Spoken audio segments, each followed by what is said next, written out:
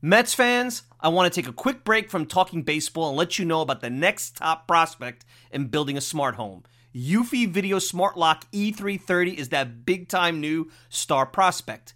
The Eufy Video Smart Lock E330 is a smart lock, a 2K resolution camera, and a doorbell.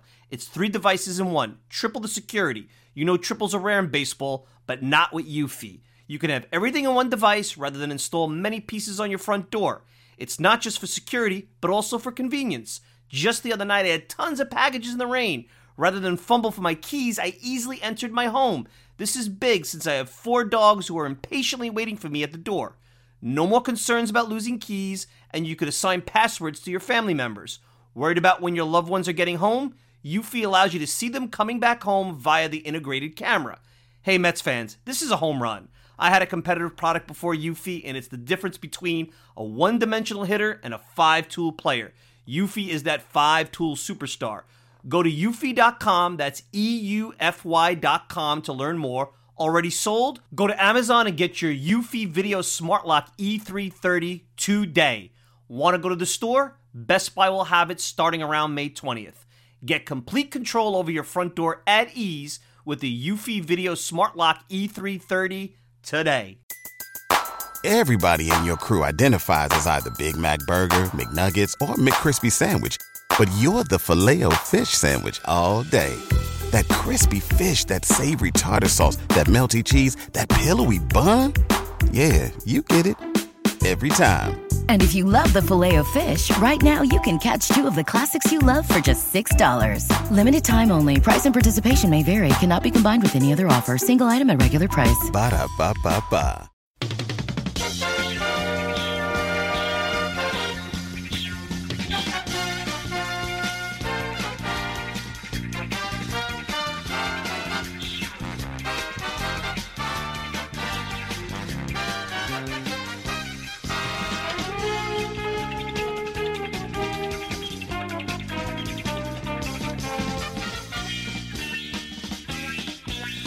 It's another edition of the Talking Mets podcast here on this Monday, December the 21st, 2020. Of course, I'm your host, Mike Silva. You can check me out all the time at the TalkingMetsPodcast.com. Send me a tweet at Mike Silva Media, and you get the show on Apple Podcasts, Spotify, pretty much whatever podcasting service you desire. If you want to interact with me, Mike Silva at TalkingMetsPodcast.com. No G, Mike Silva at TalkingMetsPodcast.com. Well, happy holidays, Merry Christmas to everybody. Christmas week here. I'm sure you're knee-deep in holiday gifts, ice, snow, shoveling, snow blowing, whatever it is that you're doing where you are. And the hot stove is slowed down, but we're still here. We're still doing another edition of the podcast. And not much to talk about. It was a busy last Sunday, and I think we really, looking back as the week unfolded, I thought we did a great job breaking down James McCann, breaking down, before we even heard from Jared Porter, breaking down Jared Porter, and really being ahead of the curve as the moves came in last Sunday with the 2 big Mets moves. Now, with the offseason slowing down, what's the next domino to drop, and when's that going to happen? When's that going to happen? And that's really the theme here today, because I have a feeling we're going to see a major slowdown when it comes to transactions and free agency. Yeah, some of these smaller signings, depth moves, minor league contracts, veterans, they'll happen. I mean, some of these guys are going to start to look.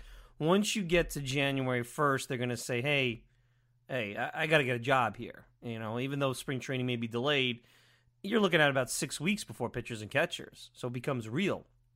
And so, you know, how is this going to go forward? That's really the big question. With the owners really cutting back, and you can see that they're trying to slow things down. I personally believe the whole DH non-committal from the league is a bargaining position, and it's also meant to drag down some salaries of, you know, players like Nelson Cruz and guys like that need the DH. It's basically so that there's not this burgeoning market for them. Because now you go from a market of half the league to the full league. Guy like that, obviously could get maybe a bigger contract, even at 40 years old. And I'll bring him up later because that's an interesting name when it comes to the Mets. So a little foreshadowing there. But for the Mets, the real domino that has to drop to move forward, it's really going to come down to Bauer versus Springer. And you can tie all this in to what you read from Ken Rosenthal at The Athletic with JT Realmuto and McCann. Now, obviously, every time a move is made, there's always got to be, there was too much universal praise for James McCann. There's always got to be something about the naysayer or the executive that said. And of course, it's always great executives that are not in the Mets position, that are either a competitor of theirs or far off the map in another league, saying, well, you should have waited. It's the armchair quarterback stuff, the Monday morning quarterback. It's the, if you go left, I'll always say right type of thing. And, it's a fair point in the sense where if Realmuto winds up signing for a pillow contract, we talked about this last year, or for not much more in terms of, years and dollars, even though the AAV will be higher than McCann, you could question it. If it's the Nationals, you're going to see him 18, 19 times a year. He's going to hurt you. It's going to even be worse, especially if McCann doesn't pan out. Now, all things considered, some of the early return just from the Zoom conference, McCann's erudite guy, he gets it, seems to have leadership qualities, talks about winning. I mean, it didn't seem one of those just canned responses. The guy really put some thoughts together and seemed engaging and gave you a different feel than what you normally would get on some of these press conferences. But that, you don't know until you see him play, until you see him execute what he talks about. A thinking man's catcher, a thinking team's catcher, that kind of stuff. But taking that concept about Realmuto and the risk that the Mets went out there with, it seems like, especially when you're trying to build a team, and as I dived into the Mets pitching, forget the bullpen. We've been talking so much about it. The Mets starting rotation and the offense.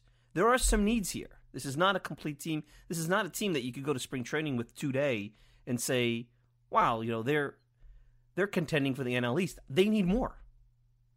They might be better than they were in 2020 in the shortened season, but there's as much doubts today, in my opinion, as there would have been pre-Steve Cohen coming in and becoming the owner. And I think some of his presence has overshadowed that and maybe made people forget that this is still an incomplete roster and a roster that needs an upgrade in both pitching and now offense. And you're going to say, why? You've been saying the Mets have a top 10 offense. Well, they lost Robinson Cano, who is a very valuable piece, and we'll get to that in just a little bit. And I know you're rolling your eyes, but it's true. It's really true. And I think sometimes we got to look past the surface and some of the narratives that are out there to really understand the impact of a particular situation. So I've always said, and you heard last week, we were debating this with Joe DeMeo of That's So Mets Pod, that it would be, if you didn't go after Realmuto, it was Springer and Bauer the next logical move. I know you have $53 million of available space under the luxury tax, and I have to think there's a way of making those contracts in next year. They've done it before with other players. You lower the value of the out-the-door money next year, and then you obviously balloon it up later in the contract. The AAV comes out to the same. Now, the player has to agree to that, but there's a way to fit two of those stars under that type of, soft cap, if you want to call it, $53 million or so. Do the Mets want to take on that long-term liability? How does that impact Conforto and Syndergaard? Those are all fair questions. Again, with an owner that's flush with cash, I have to think there's ways of considering all that and getting two superstars of the level of Bauer and Springer in here. And then the question as you go next is, well, it seems like they're only going to get one because that's really what's the plan if you want to read between the lines, whether it's Bob Klapisch reporting that the owner wants one guy and Alderson wants another. Now Jared Porter's involved, so what's his take on the whole thing? Things have changed in the last couple of weeks. And you saw Joel Sherman parse through some of Alderson's comments last week during the press conference where he talked about they have a need for a 3 or 4 starter. Does that mean they're not in on Bauer? Because Bauer's not a 3 or 4 starter. So if it comes down to Bauer versus Springer, who should it be? And then we're going to go through the pitching staff in a little bit. We're going to go through the offense, and then we're going to come to a Talking Mets conclusion, which means absolutely nothing because none of us are in power. But it also gives you a chance to, for yourself, think about it a little bit and see who you want. I do believe, and this is one non-baseball, non-roster factor, that the one who shows the willingness to move along their contract negotiations very well might be where they start to get aggressive and go. And that has nothing to do with roster because both of these players are in need. Both of these players will significantly upgrade the Mets roster. And you could argue they need at least one of them because the drop-off after these players at their positions is not significant where you're going into the bargain bin, but it changes the dynamic of that particular part of the roster. You go from maybe building an elite rotation to having to put together a very good rotation with certainly some question marks in the back end. On the offensive side, if you don't get Springer, you could still bring in a quality outfield bat for the corner. Michael Brantley comes up a little bit there, but he's another lefty in a lineup that has a lot of lefties already. Maybe even go to Nelson Cruz in the DH spot. If there's a DH, you have to wait that out. And put Dom Smith in the outfield. And if you don't have a DH, then it throws the whole thing into a disarray where now maybe your offense is set, but you're going with J.D. Davis at third base. And then do you give some credence to what I believe is just clickbait, these rumors of trades with Nolan Arenado? Personally, my advice, anything that has to do with a proposed deal or a team engaging on a trade front or fans getting excited or blogs getting excited about making proposals for Arenado or Lindor or Chris Bryant or any player under contract that requires assets to be traded to get them back. That's what it is, winter clickbait. Because to me, there's no indication that that is even remotely realistic with the Mets assets they have right now, with their ability to rip through their farm system. I am not interested in trading out from the core, guys like McNeil, Nimmo. Not interested in that. I've been saying that for a couple of years. There was a tweet the other day with the top 10 or so runs created offensive players, guys who have the best run creation in team history. Now, I know that there's plate appearances that are skewed in there, but Nimmo's in there. McNeil is in there. There are guys on this roster now that, in the scope of Mets history, are some of the best hitters we've seen in the team history. And you want to trade them away for somebody who could potentially be a free agent, who's expensive, and remake the whole roster. Sometimes over-tweaking is a bad thing. So we're going to take a quick break. When we return, we'll start with the pitching staff. What does it look like with Bauer? What does it look like without Bauer? And can the Mets land? Let's really dive deeper into it. Can the Mets land in a good place without Bauer? It's tricky. We'll talk about that and more right after this. Mets fans love David Wright. Anthony DiComo, author of the book The Captain, David Wright's memoir, joined the Talking Mets podcast and answered my question about his thoughts on the legacy of the former Mets captain. Well, I think he's also a player that you can't judge solely on what he did on the field because he meant so much to the franchise. He, both from a leadership capacity, he was obviously named the fourth captain in franchise history, but just the way that he represented the team, continues to represent the team. You know, he meant more than just your typical, not that there's ever a typical seven-time All-Star, but he meant more than your typical seven-time All-Star. So, yes, I think there's certainly disappointment that he couldn't replicate those Hall of Fame caliber years into his 30s and be that guy and ultimately make it to Cooperstown because he was that good at the peak of his prime. But I think when you look back at his career on balance, still the best position player in Mets history. One of the better players that we've seen here in New York in a long, long time. And you take the fact that he was that Hall of Fame caliber player, at least for a while, you package it together for everything that I just said in terms of what he did for the franchise, what he did to legitimize. I mean, he made this a Mets town for a while there in the mid-2000s, and that takes some doing. So package it all together, package it with the leadership, the fact that he was the captain, the fact that when you think New York Mets, even today, a couple years after he played his final game, you still think David Wright. He's still one of the more prominent names that pops immediately into your head. I think you can't really put a measure on that in terms of its impactfulness. So, yeah, it was a successful career by any stretch, I think it's fair to say. Listen to this and more at www.talkingmetspodcast.com.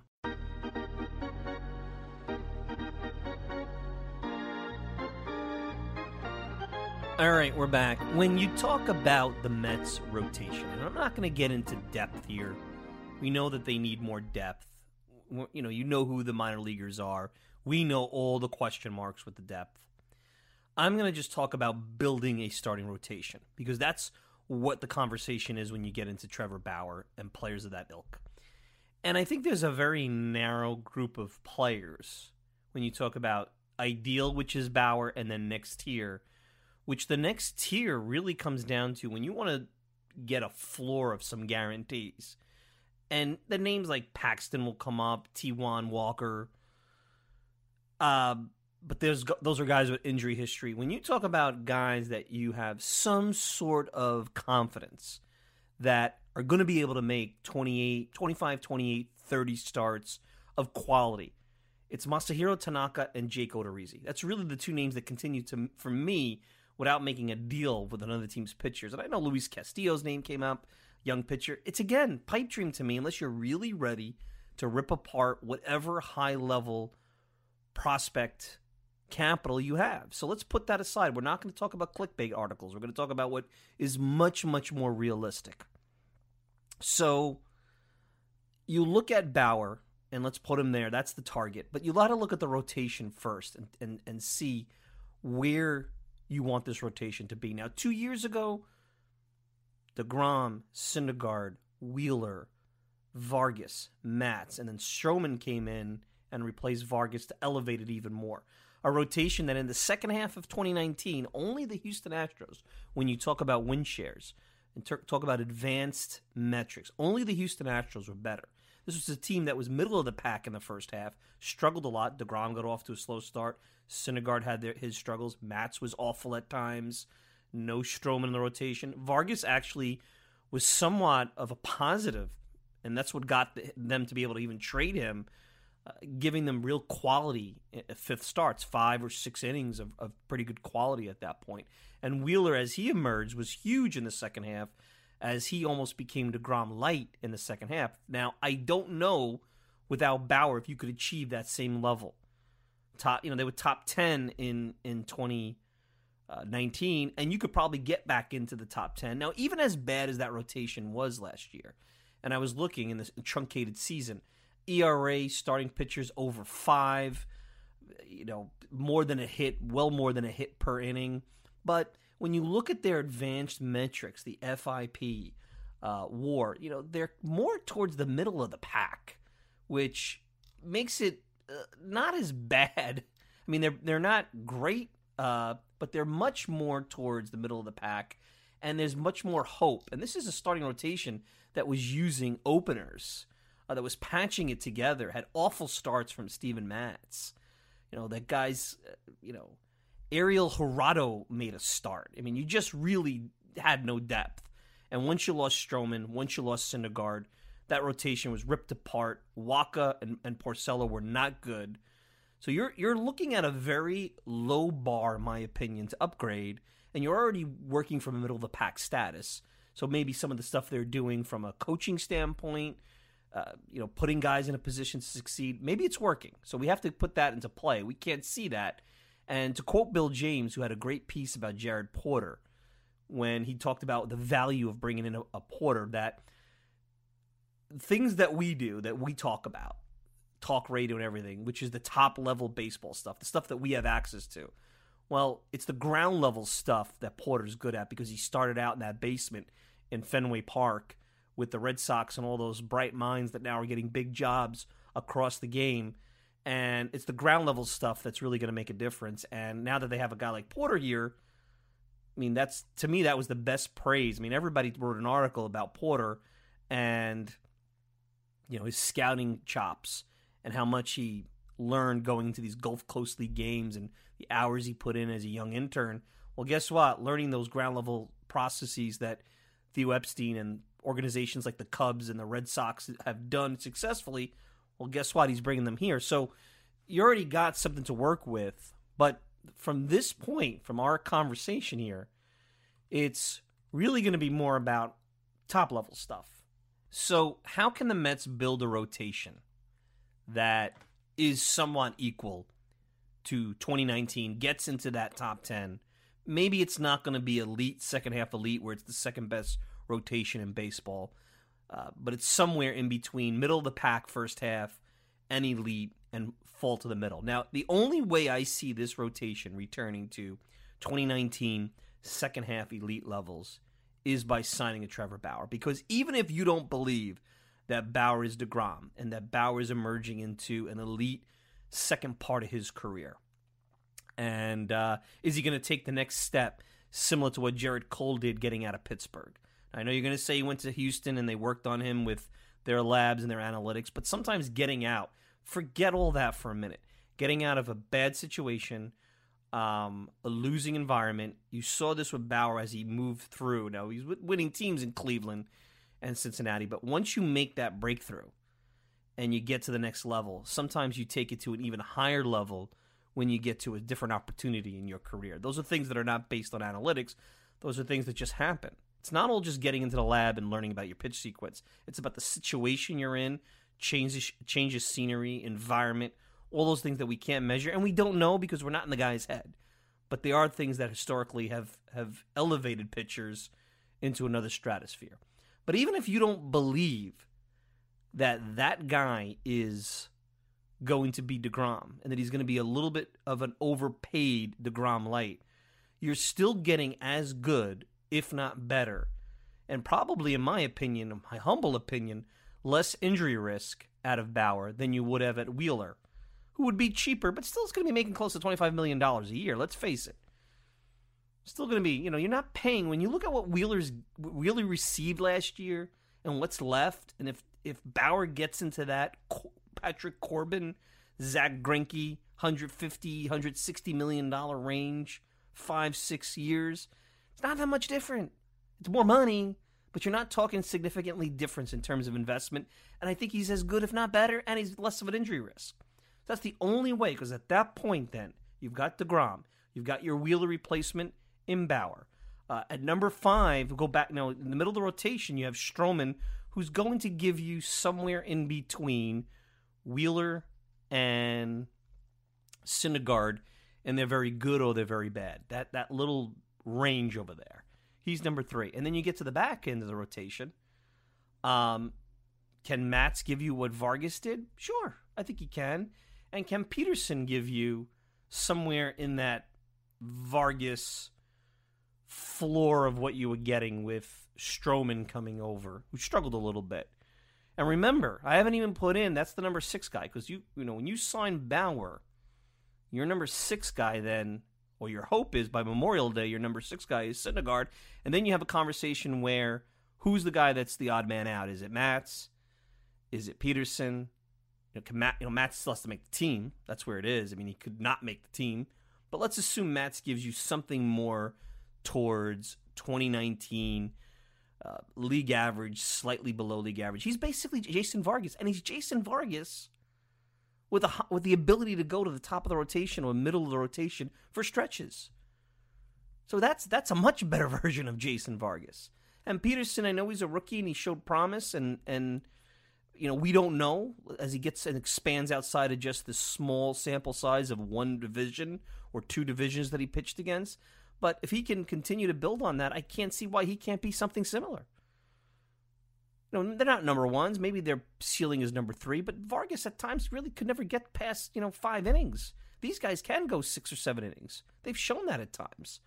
So the only way, in my opinion, that you're going to get to that level is with Bauer. Now, if you don't believe that that's the right move, and he drags this thing out, and maybe he's using New York and Cohen and their money to get a better contract from a team like the Angels, or go back out to the Dodgers or something like that, go back to his California roots. Maybe the Yankees are lurking. Who knows? We don't know. You hear so many different things there.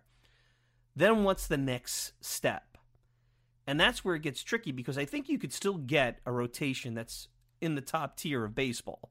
I don't think it'll ever be, for any stretch, the elite dominant rotation, because I think there's guys that are going to give you very good but imperfect performance over a stretch. The two guys, though, the only way you get this rotation to me where you feel good about going to battle with them and the concept of Syndergaard coming back and being patient with Syndergaard coming back, that's Tanaka and Odorizzi. Now, Odorizzi statistically has had seasons like what you saw out of Wheeler and Syndergaard at times over the last couple of years. Tanaka, not so much, but he's a guy, and I was thinking about what Joe DeMeo said last week. Tanaka is a guy that will give you innings, has pitched quality, high quality in the postseason, and seems to always, even with this strained tendon that he's had for years, always is in that 25, 28, 30 start range, 180 innings, wins you 10, 11, 12 games. He's keeping you in the ball game. Yeah, he's going to have a stinker here and there, but everybody does that. So that's not necessarily Wheeler's second half. I'm not sure he's Stroman at a high level. Because, Stroman is a top pick. Stroman's a guy that some feel can win at Cy Young. We may be undervaluing Stroman as we speak about him here. But if you really want to get back, because you're assuming that Syndergaard and Wheeler, even though Syndergaard's coming back, you can't assume that he's going to be the same pitcher. You can't. You don't know. You don't know what he's going to come back from Tommy John. He could struggle like Wheeler did his first year back. You have to, even though people downplay Tommy John surgery, you shouldn't, because you don't know how he's going to react. So that rotation's still very good. It's a rotation that comes with a little bit more risk, although I think their floor is a lot higher than Waka, a lot higher than Porcello. When I speak about Tanaka and Odorizzi, there is risk. I mean, you saw Odorizzi have an injury-plagued year, maybe anomaly. He's only had one All-Star season. He's not an overpowering guy, but he seems to know how to pitch. Tanaka is the safer route, but he's also now north of 30. What do the Yankees not know that? What do the Yankees know that we don't know? Now, they could still bring him back, and I know they have young pitchers, and I know there's a budgetary constraint now with the Yankees, and maybe they're putting all that money into DJ LeMahieu, or trying to, but it's very unlike the Yankees just to let somebody who have this kind of veteran quality just walk. It makes you wonder, because starting pitching is a commodity that's not going to be easy to come by. Now, you look at guys like Taijuan Walker, in that kind of ilk. He was great in the shortened season. This is a guy that's had a ton of injuries. You're bringing in a guy that could be shelved, and you really don't have the luxury. You need some level of significance where you feel, hey, this guy's going to be on the field. Now, I haven't even brought up Lugo, who is the ultimate wild card in all this, because I think Lugo could be a really quality number 3. I don't know if Lugo could give you what you got in that second half out of Wheeler.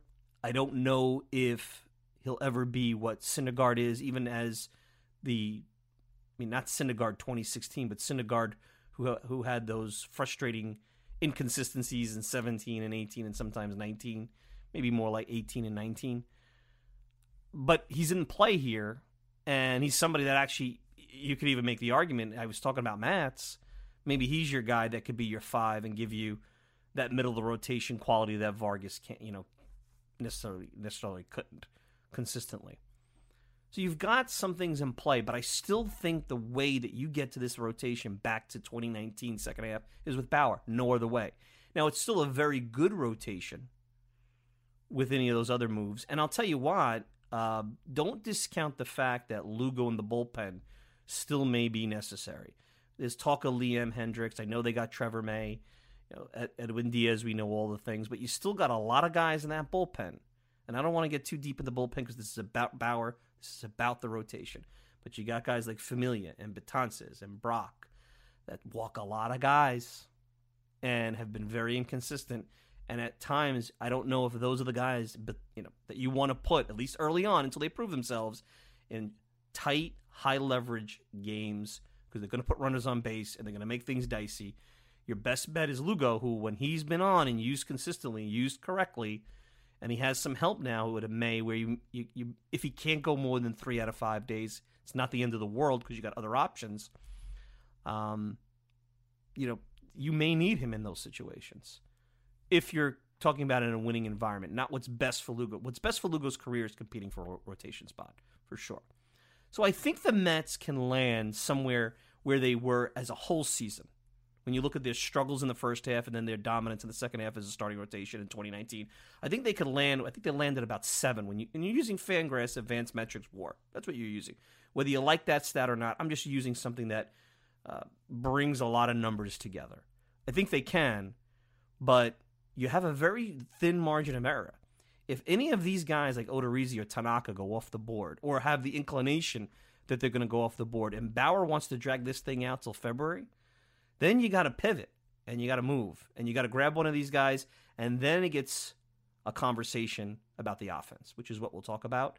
That and more right after this. The Talking Mets podcast is available on many outlets, but the most popular is Apple Podcast. Hi, I'm Mike Silva, the host of the Talking Mets podcast, and I encourage you to leave a review about the program on Apple. Just rate it 1 to 5 stars, hopefully a 5 because why wouldn't you? And then if you have time, leave a review. It helps the podcast continue to grow and encourages others to take a listen. You can also email me at MikeSilva@TalkingMetsPodcast.com. No G, TalkingMetsPodcast.com. Hope to hear from you soon, and enjoy the rest of the show.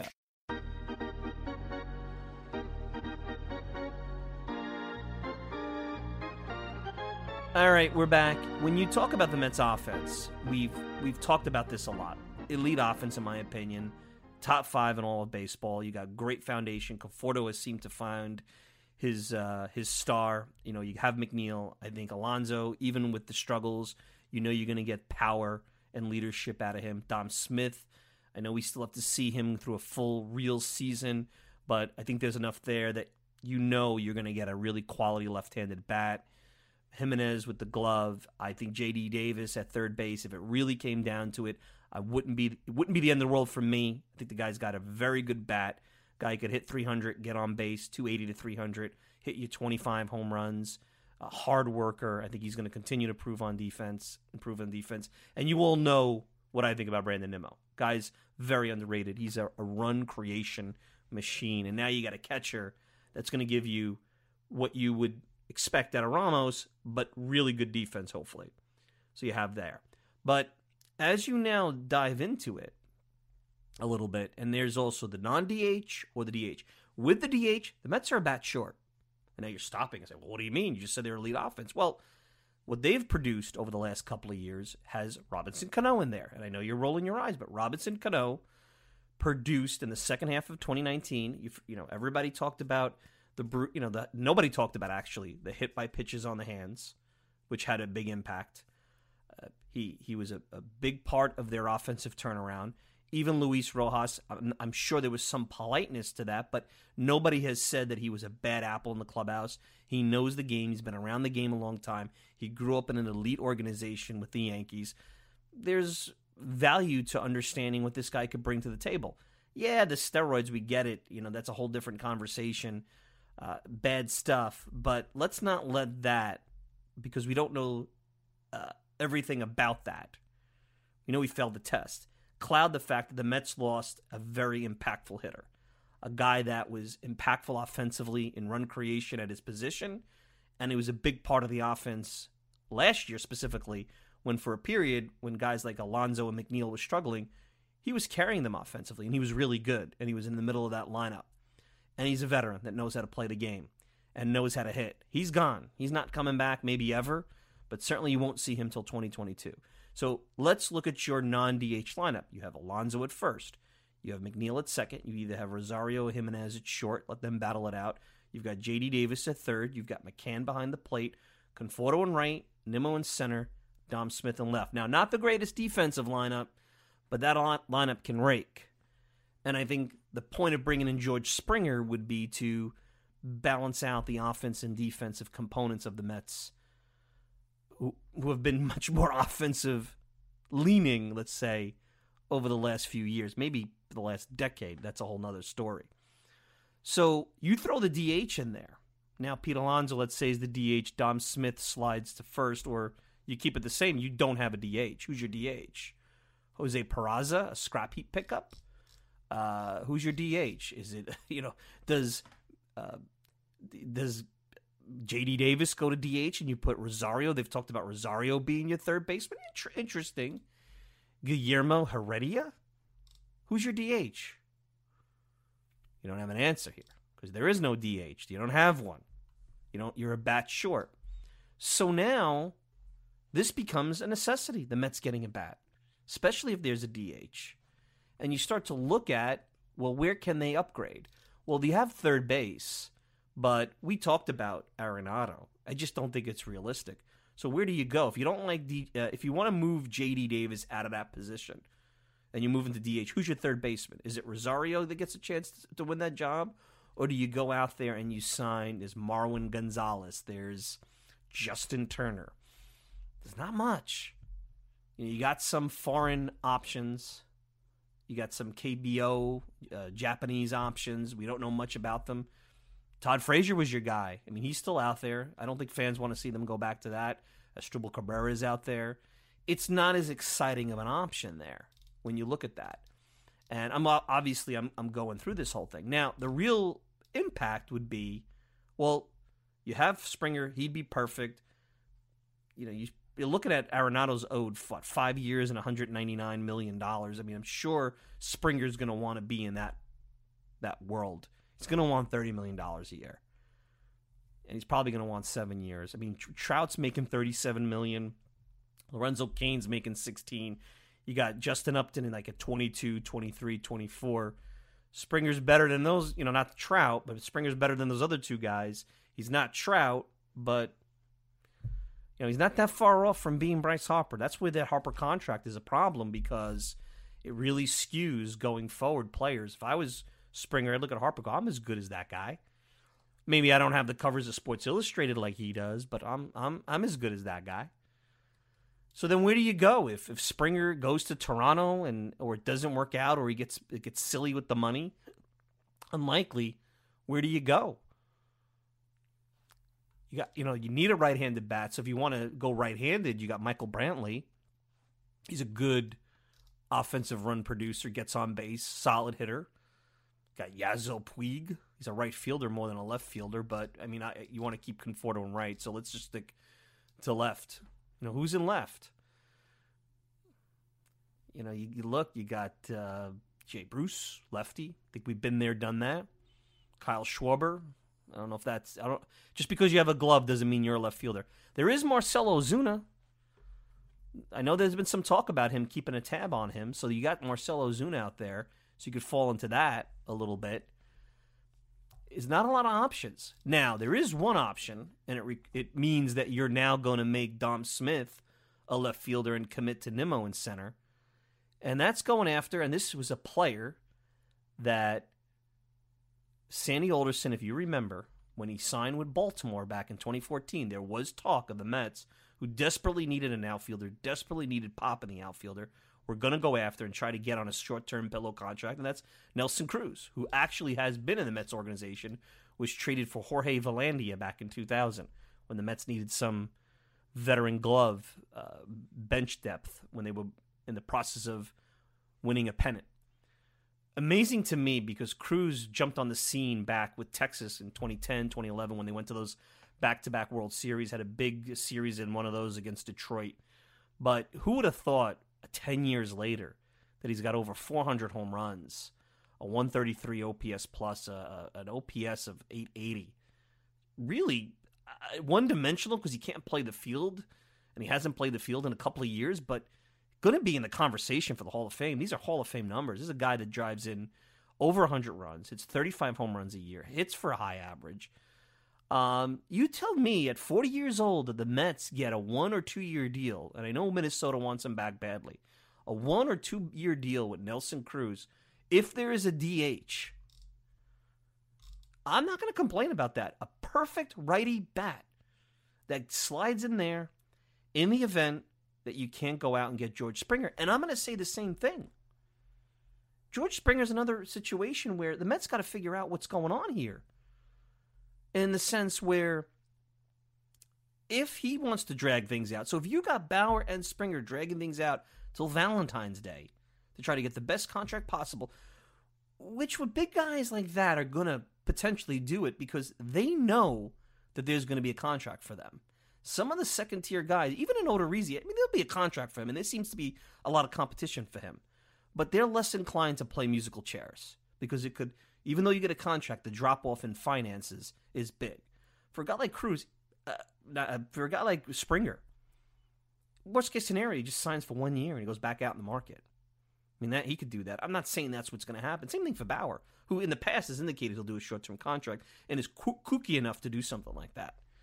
Thinking that he could go out regular, full season for the most part, maybe somewhere, prove his worth, prove he wasn't just a flash in the pan in a short season in a truncated schedule against specific, not-so-great offensive teams in a division. He might go out there and prove himself.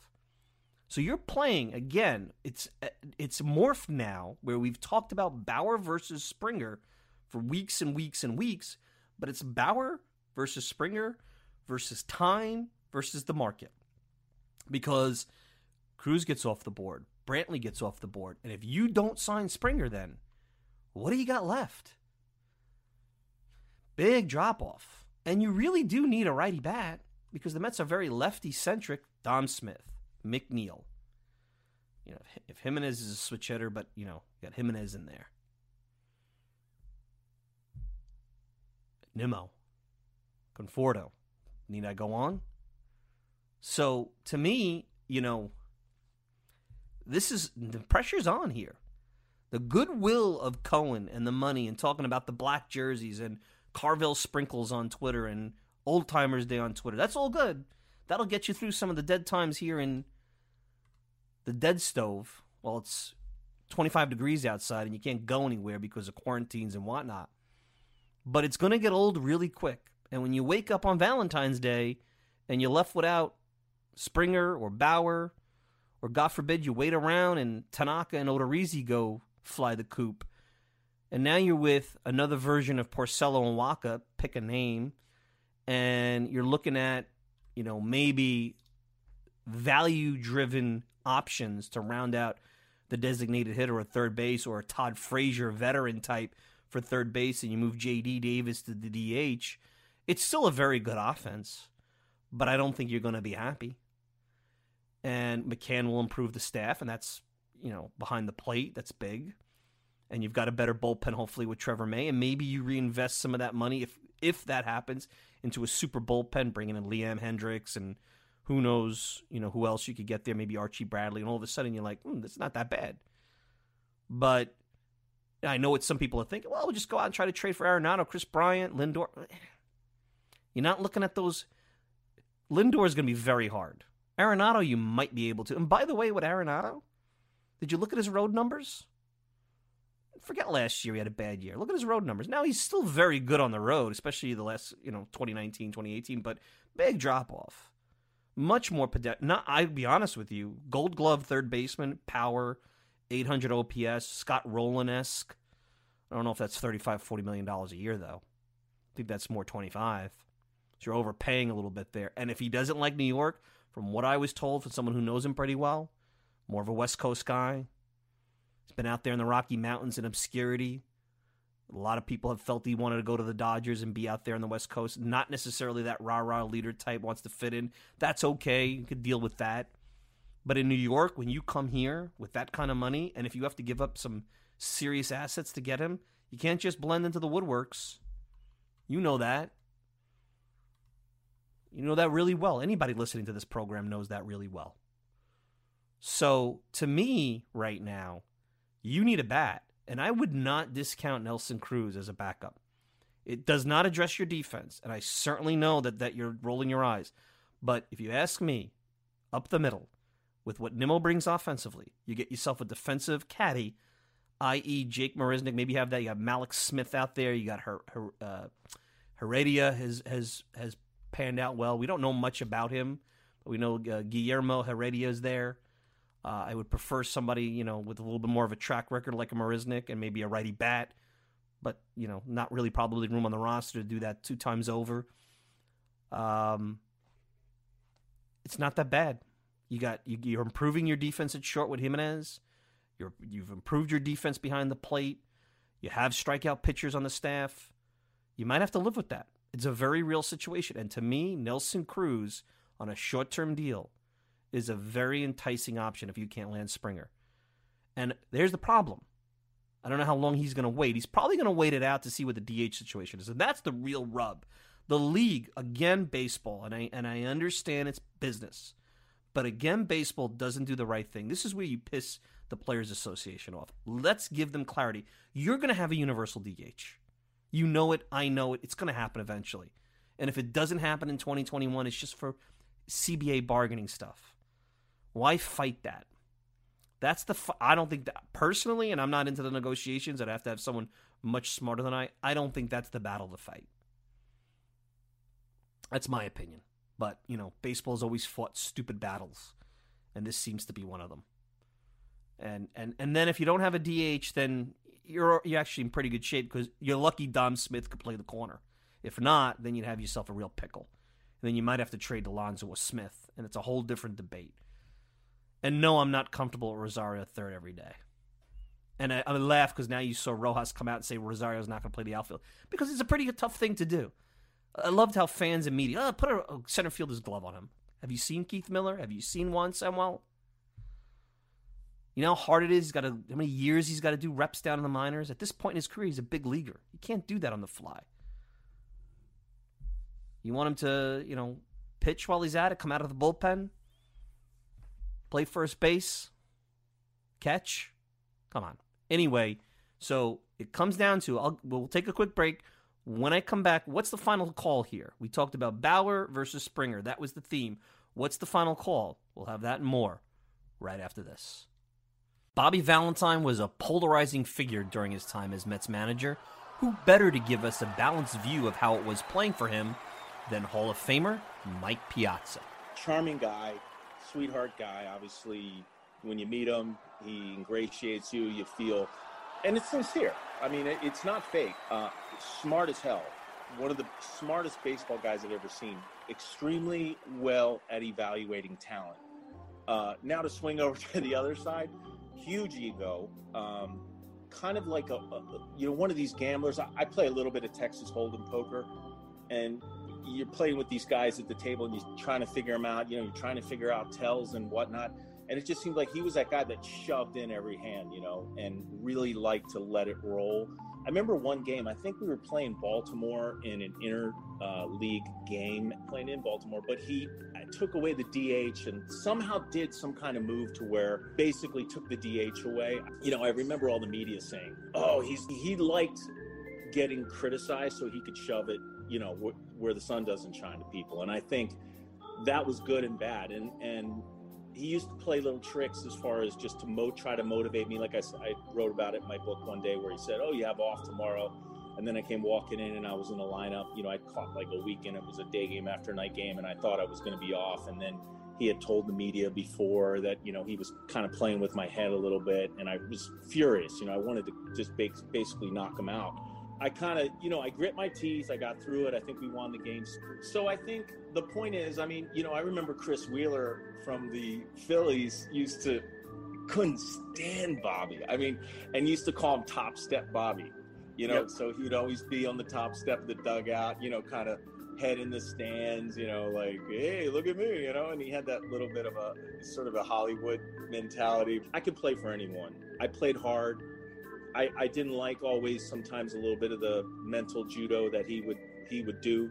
But ultimately, as a player, if you play hard, you keep your nose down, and you don't really try to get inside his head, you can survive and you can thrive. Listen to this and more at www.talkingmetspodcast.com.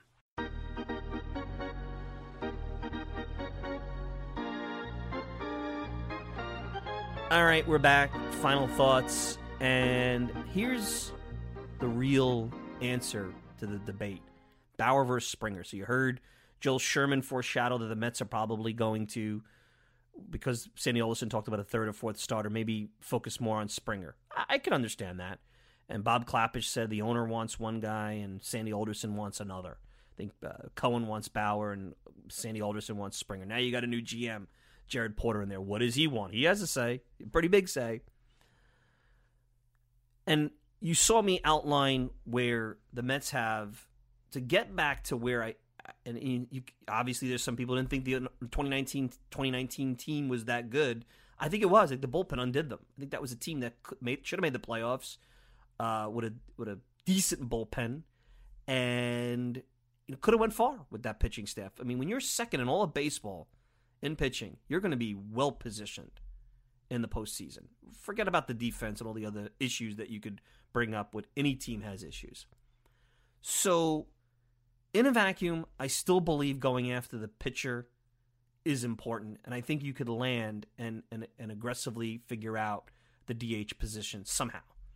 I really do. I think the pitching is and that's where I would go with Bauer. I still think that you got to try to make a splash and find out how to fit both under that $53 million luxury tax space, if that's an issue, and I'm sure it is. I don't think the new owner wants to tick off his club by going over the luxury tax, coming off a pandemic season, coming into another season where you have some sketchy revenues. So let's assume that's not going to happen. There's got to be a creative way to get those dollars to work out and still field whatever depth you need in the roster throughout the remaining payroll. You might have to move some things around. Who knows? That's a deeper conversation. I'm not saying that's likely, but that's not 100% unlikely, and it's not crazy. But when you really factor in, I want Bauer. I want the pitcher. I want that. I think that's what's the differentiation in the postseason. You could have some real fun times with a good offense and lesser pitching in the regular season. Look, the 99 Mets, perfect example, lesser starting rotation, but they had a very, very elite bullpen. And I'm not sure, even with a Liam Hendriks signing, I'm not sure I'm ready to. There's been so many Frank Francisco, John Roush, Tyler Clippard. How many names? Other than Addison Reed, the Mets' history in the last 10 years of bringing in relievers, thinking that they're going to bridge that gap to the closer. And they got a shaky closer. If you want to talk about Diaz, it's an interesting, tricky situation. And then if you put Lugo in there, it's a little different. But yeah, if you want to build a really, really good bullpen like the 99 Mets, sure, you can do that. But let's say history in the last 10 years says that the Mets haven't been able to do that. You got to go with the pitcher, and then figure out the bat. And you could also acquire a bat during the regular season. To me, there's enough offense here where the upgrade in the pitching is more significant than the offense. Now, here's where really reality and fantasy in this conversation and this show interjects, and that's time.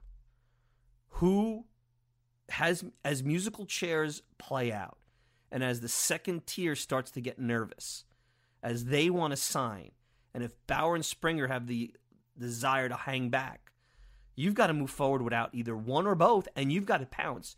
And that was a scenario that Joel Sherman of the Post outlined where the Mets, with Cohen's money, can dominate and maybe sign multiples. Maybe you sign Liam Hendriks and Odorizzi or Tanaka and somebody else. But the name I would look out for, and I keep going back to it, that you can potentially sign on a short deal, and he may hang around because of this whole DH situation, is Nelson Cruz. Think about it. So to me, it would be about the pitcher. But most importantly now, I'm going to throw in, I got to start putting the proverbial pressure on both these guys. Say, what's your timeline here? Because your timeline is spring training. Well, I need to now figure out how to plug those other holes. And that's exactly why the criticism of the Mets not waiting for Real Muto is unwarranted, because now you would have been adding that into the equation, and your drop-off after that was big. You're looking at Tomas Nido, maybe Tyler Flowers, the name came up. Now you're really playing dangerous games with the musical chairs of free agency. And now you could be walking into spring training with the same roster. And look, new owner or not, it's not a good enough roster to win. It wasn't in 2020. I told you very quickly, I saw when those injuries came down, yeah, you got Stroman coming back, but that you didn't have last year. When you have those injuries come down, I said, this is a second division club. This is a club in a regular season. And maybe I'm being harsh because I looked at the advanced metrics on the starting rotation. Maybe it would have improved, but you were piecing together some of that in a short season. Over the long haul, I can't see the Mets' depth with the Gerardos and the Erasmo Ramirez and guys like that were their depth. I don't think that they were going to be able to piece together a 162-game normal season with that starting rotation and not be clobbered. It was going to be looking more like what you saw in 2017 as they were really bad. That the pitchers went down, they were really bad because the depth just evaporated, it disappeared, and they were a bad team down the stretch there in 2017. So it really comes down to, I want the pitcher. Time is really of the essence. You've got to see which one can sign quicker, so you could address the needs that are now part of whatever payroll that particular individual sucks up. Because you have needs on both the starting rotation and the offense. I could probably live with the bullpen the way it is, with some maybe scrap heap options coming in, but I'd like another bullpen arm. I don't know if that's asking for too much, but those two needs, the offense and the pitching, they need it. They need to replace Cano's bat. You guys laughed. They have to replace Cano's bat, and they're not good enough on the starting rotation right now. They need another arm, and they cannot fall below that Odorizzi Tanaka level, because now you're going back to the Wakas and the Porcellos and guys that their floors, quite simply, were not competitive. And maybe the Porcello could come back and be better, but do you want to trust that? Is that what you want to go back into the season with, that uncertainty? I don't. All right, so final thoughts here. Hopefully you enjoyed this show, a little bit of mental bubble gum. So what's the plan for the holidays? Obviously, we're going to sit back and review what the market is doing. I think it's going to be very much a cold stove. I don't think you're going to see a lot. I think you're going to see a lot of clickbait on trades. I think you're going to see a lot of manufactured articles, because as you get into the holidays, I think the league is slowing down. And what you're seeing here is, because there's really no deadline and there was no meetings. I think the winter meetings, although they will be becoming outdated, the winter meetings provided a sense of urgency and owners wanting to be on that podium and getting caught up in the spirit of the meetings and the holidays and winning the offseason. In a lot of ways, it's a good thing for teams, because now they're not pressured to win the offseason. But it's bad from an entertainment standpoint, because things are not happening and people are disengaging in the sport. But you also have other things, and I think this idea that a sport can't be successful unless it's in someone's face, 24/7. To me, that's just not true. There's going to be downtime. You have the NBA, you have the NFL, you have other type of interests that are going on. So that's where I'm at. But I was reading an article where Frank Cashin was it was back in the early 80s, and I think there was actually a deadline on interleague trades at one point. It sounded like you had until a certain date in December to make an interleague trade, and then you couldn't make one until March. So there was talk about how they were trying to acquire somebody, and maybe there's some deadlines you could put out there, but I don't like that, because you're messing with people's livelihood, and the players are already going to be under the gun with the owners trying to basically cut out their cut out of their benefits, cut out of their salary. They're going to try to cut back. So to me, any situation you put in there to cut back and make things more difficult for the players, I'm not for that, because it's only going to make things worse. So there you're at that. So I think it's going to be a cold stove. I think that's the point. But we're here, and we'll be ready to talk about a big move, and we'll have shorts or emergency podcasts and shows and things like that. What I am going to do is, I had a chance to catch up, and I want you guys to hear it, and I believe I'm going to release it. I'm going to record it before, but I'll release it as somewhat of a Christmas present to you guys for being so loyal and helping grow this program this year. Bill Madden, he wrote a book about Tom Seaver, and he's been going around, making the rounds and going around doing shows and podcasts. I thought I had a great conversation with him. I think, although you probably heard enough about Seaver and think you know everything about Seaver, and you probably do, Bill Madden will join me, and you'll hear that interview, and I think you'll get a different take about Tom Seaver. Bill was close with Seaver. He was very close with him towards the end of his life, and I think you'll get a feel of Tom Seaver as a person that maybe the public persona and the stories and the narratives may not have been able to show you, especially in his later years, where he unfortunately left us way too soon. So that plan is Christmas Day. That'll be released. It's obviously pre-recorded. It'll be straight about Tom Seaver in the book. There'll be no other commentary on that. Very short intro. The conversation with Bill Madden, award-winning author, longtime journalist over at the New York Daily News, had a great book about George Steinbrenner that as a baseball fan, I recommend you read. I had a chance to talk with Bill about 10 years ago, so it's been about 10 years since I spoke to Bill. And away you go. So be prepared for that, and then we'll sit back. I think New Year's will probably take that week off unless something happens, and then we're back at it in January. The free agency hopefully will start to heat up. You'll have some kind of hot stove. the Hall of Fame. We got to have that conversation. We always talk about that. And if you remember last year, we thought we were going to do maybe some period with is the inactivity that we're seeing now. We were going to see that in January. That usually happens around the 15th of January, leading into the last couple of weeks before pitchers and catchers. But last year you had the sign stealing and all the other garbage that came down. The Mets had to find a new manager, so that whole thing got blown to bits. So who knows what's going to happen? It's very hard to schedule news anymore because all the traditional ways that you saw things playing out from a news cycle when it comes to the hot stove, they're not the same anymore. Everything's virtual, no winter meetings, uncertainty with the CBA, on and on and on and so forth. So anyway, I want to thank everybody for tuning in to another edition of the Talking Mets podcast. Of course, you can check out the show all the time at the TalkingMetsPodcast.com. Send me a tweet at Mike Silva Media, and you get the show at Apple Podcasts, Spotify, pretty much whatever podcasting service you desire. If you want to interact with me, Mike Silva at TalkingMetsPodcast.com. No G, Mike Silva at TalkingMetsPodcast.com. I'm your host, Mike Silva. Enjoy the rest of your week. Enjoy your Christmas. Enjoy your holiday.